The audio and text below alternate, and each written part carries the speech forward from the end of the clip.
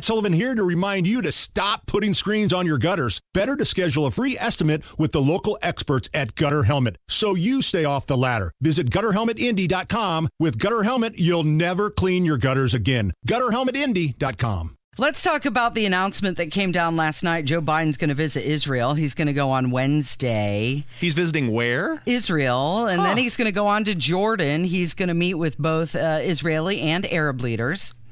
And that was announced by the Secretary of State, Antony Blinken. He's already been there. He's been traveling all over the place on a 7-nation multi-day tour of the Middle East.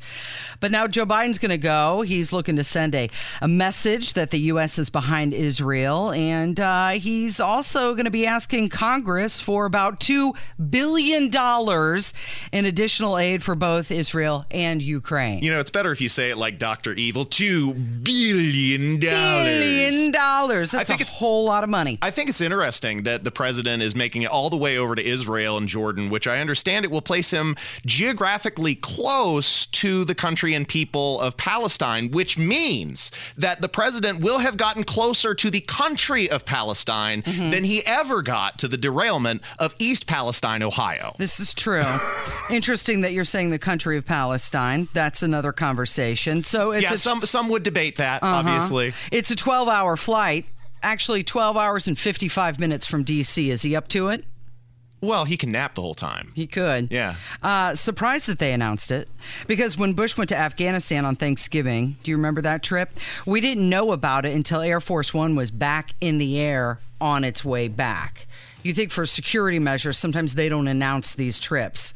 But with Biden, they're letting everybody know, oh, he's going.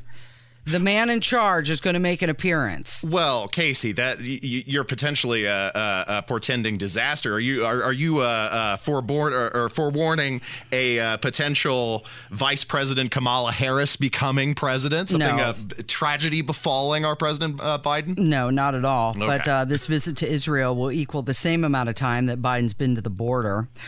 So he made Blinken made the announcement from the U.S. Embassy in Jerusalem, which, by the way, Trump recognized as the capital of Israel on December 7th, 2020 at 1:07 p.m. Let's take a listen to Blinken.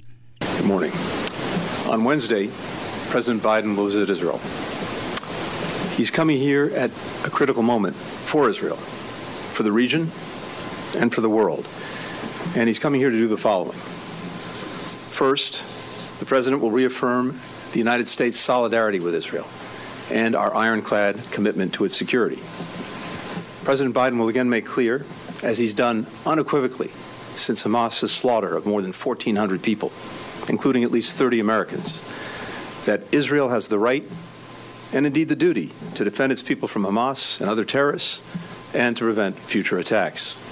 The President will hear from Israel what it needs to defend its people as we continue to work with Congress to meet those needs.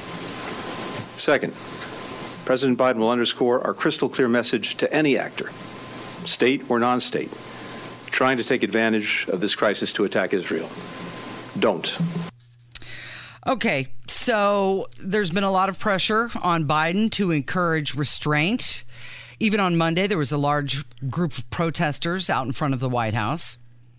So if Israel engages with Hezbollah in the north, and they go into Lebanon, then that gets Syria involved.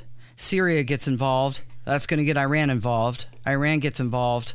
Then you've got Russia involved. That's how that goes. Those are the dominoes in that order. This is the problem with weak leadership. Biden advising restraint when he needs to project strength. I'm glad that you mentioned Donald Trump recognizing and moving the United States Embassy to Jerusalem and recognizing it as the capital of the state of Israel, a move that had been warned by geopolitical experts for years as, potentially starting World War III. But Donald Trump and Jared Kushner made enormous progress in the Middle East, getting several countries, including the UA, to recognize the statehood of Israel, which was a big step in the right direction. And that was less than 4 years ago under the leadership of Donald Trump. So that really highlights the deterioration of our foreign policy in less than 4 years under lackluster leadership, because he does not project strength like Donald Trump did. And although I disagree with many things that the former president says, I do agree with his assertion that were he president today,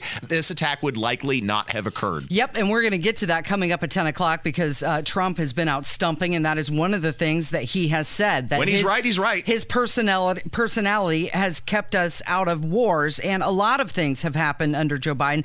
Okay, so he was on 60 Minutes the other night, and a lot of people saying it was just abysmal. Yeah, it was bad. It was awful, and he's convinced that a second term with him as president will see him usher in a new era of peace in not only Europe, but also the Middle East.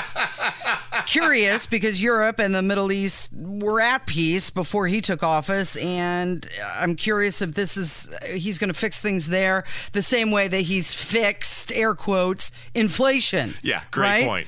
Okay, so while he was on 60 Minutes, he was asked directly if he's sure he wants to run again. Are you sure that you want to run again? Yes, because I'm sure. Look, when I ran, I said the world's at an inflection point.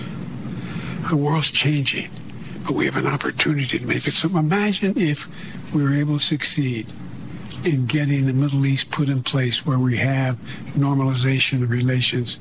I think we can do that.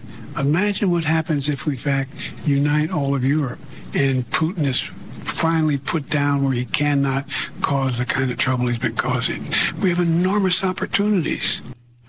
Okay, he's living in his own reality these days because there was peace, at least stability. Stability. Bring back Jared Kushner. Right. Bring back stability. You can't fund wars and then be like, I'm going to make world peace. It doesn't work that way. When people go to war, they're going all in. Okay, so he says that the Israeli occupation of Gaza would be a big mistake. But I don't think that they have any intention of occupying long term. It's probably a short term occupation. They did give it up in 2005.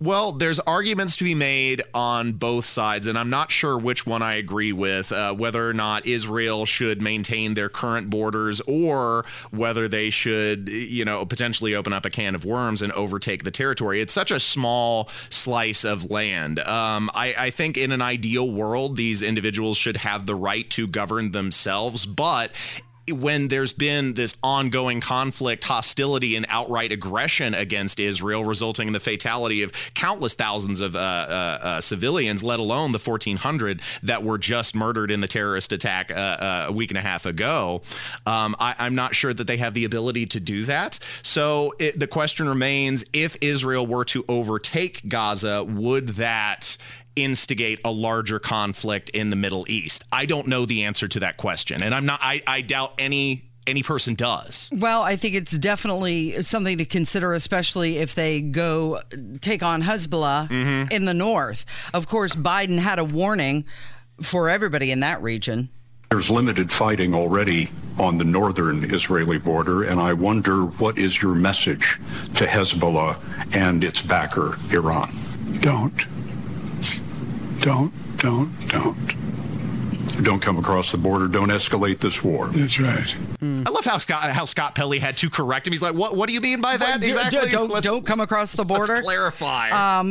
Is anyone scared of this ice cream eating, stare tripping, child sniffing walnut? It kind of reminds me of Kamala saying about our border, don't come. Right. Oh, okay, sure. Did you see in the interview that what I walked away with when you sent me the show prep last night and I was working through the clips is how tired Biden looks, how weary he was in that interview, like he could barely stay awake. And you heard him there with Scott Pelley, who had to clarify his statements and kind of slow walk him to a cogent thought. Well, and that's frightening. That's how they introduced the entire interview. Scott Pelley in the beginning, he was like, he's 81 years old and he seemed tired and he had a long day, but he gave us a few minutes. It's like they set up the entire interview with one big excuse before they even began. Right. They're letting you know to have low expectations, and that is a frightening thing to telegraph.